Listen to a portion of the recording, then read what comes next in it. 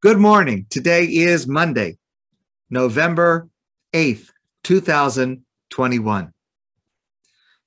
The beginning of our parsha has a passage that makes prayer comprehensible.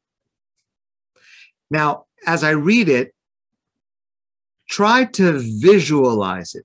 Try to see it in your mind's eye. Yaakov leaves home. He's on his way to his uncle's home at Haran. Vayachalom, and Yaakov dreams a dream. V'hinei sulam mutzav arza, there's a ladder that is resting on the ground.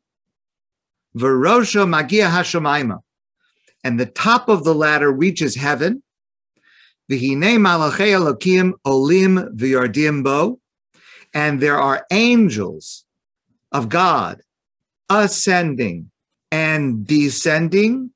V'hinei Hashem nitzav alav, and God is at the top of this ladder.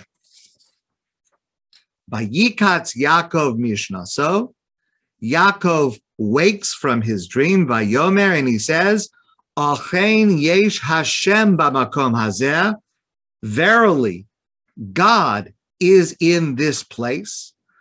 Manora hamakom hazeh, how awesome is this place. Ein zeh ki im beis Elokim, this is nothing other than the house of God. V'zeh, and this is Shar Hashamayim, the gateway to heaven. Now, there are numerous layers of meaning to this dream, but one of the layers is that it makes prayer possible. Because the philosophical problem with prayer is, how can there be communication between entities that are so different, God and a human being, even between people who share almost everything? Communication can be very, very difficult. How can a finite, imperfect human being bridge the chasm to an unknowable, all-powerful God? The answer is, there is a bridge. There is a ladder that takes us from one to the other, that connects us to God. Now, we may not see it in the daylight. Yaakov is given a glimpse of this in his dream, but it exists. The connection between a human being and God is there. It is possible. Communication is possible. Prayer, therefore, is possible. So just think about that for a moment. What a great visual image for prayer. And I want to make a practical suggestion. Try it. When you start the Amidah and you take 3 steps forward to begin, visualize in your mind that you are taking steps up this ladder that leads directly to God. And with every word of prayer that we are saying, visualize yourself as if you are walking up another rung to this ladder, coming closer and closer and more directly into God's presence with the prayers and the words that you're saying. What I'm suggesting is not by any means original or unique. There are many people, many Jews over many, many centuries who practice this visualization. I know it sounds like a very new thing, but It is incredibly ancient. And there are many suggestions of what to visualize during prayer in order to make it more heartfelt, more conscious, more meaningful. The Sulam of Yaakov, the ladder in Yaakov's dream, is a common suggestion of visualization during prayer. Now, of course, always we have to keep in mind to be careful that we're not praying to the image that we are seeing. We are praying only to God. But the visualization is a tool to help us be able to pray and approach God. And there are many, many suggestions. Many Kabbalistic scholars suggest visualizing a white light or visualizing the letters of the words that we're saying. One Hasidic Rebbe makes the suggestion that the image that we should visualize, that we should be looking at in our mind's eye when we pray, is that we are running towards the Garden of Eden while being chased by an enemy behind us. Of course, that reflects the historical period in which he lived, which happened to be during the Holocaust. Rav Moshe Feinstein writes about visualization. Before he came to America, he was in Russia. And under the Bolshevik regime at that time, he was terrorized by the authorities. And Rav Moshe Feinstein mentions that when he would pray, he would visualize that he was standing in front of this enemy interrogator who was terrorizing him. And this most frightening experience he used to enhance his spiritual experience of being protected and saved by God.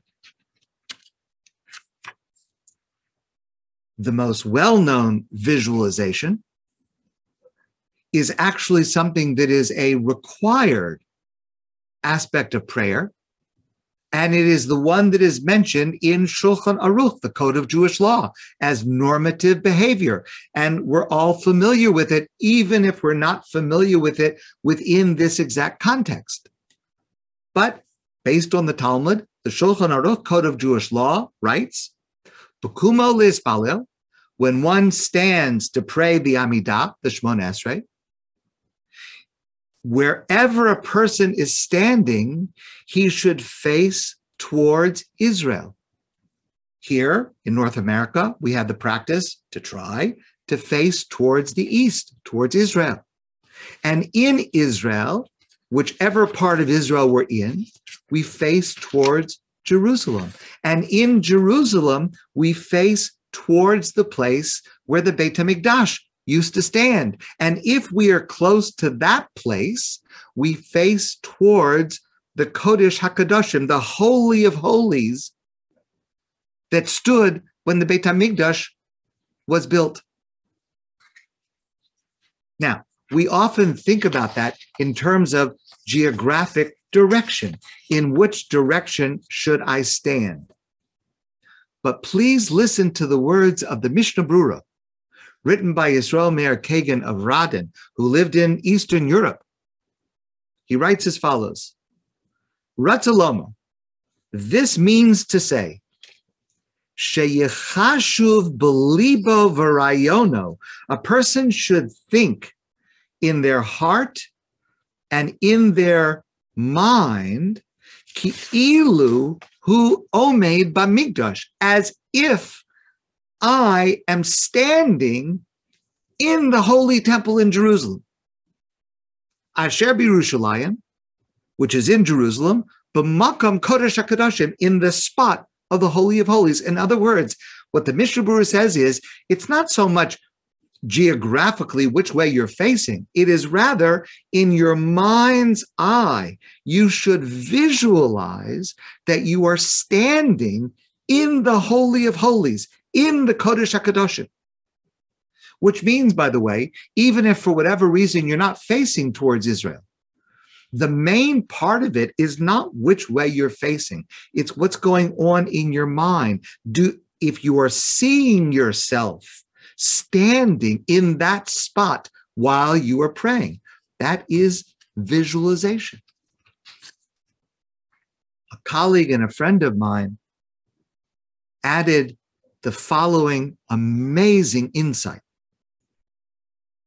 He said the message that he takes from this is that when we pray, when every single one of us prays, every single one of us is capable of being the Kohen Gadol, the high priest. Because remember, when the Beit HaMikdash was standing, the Holy Temple was standing in Jerusalem, no one was allowed in the Kodesh HaKadoshim, the Holy of Holies. No one was allowed except for the Kohen Gadol, the high priest, and only on Yom Kippur. What this idea is teaching us is that every time we pray, every one of us, we're being given the opportunity to rise to the spiritual level of the Kohen Gadol on Yom Kippur. That's the opportunity that is being granted to us in prayer. And it is that we are suggested to visualize. I am the Kohen Gadol standing in the Kodesh HaKadoshim, and I can look around and visualize those special garments and visualize what that image looks like. And in my mind, I can be there. So here's a suggestion. Try it. One of these ideas, or maybe there's another idea that will come to you, and see if it enhances your prayer. And if it does, I would love to hear about it. I hope you'll let me know.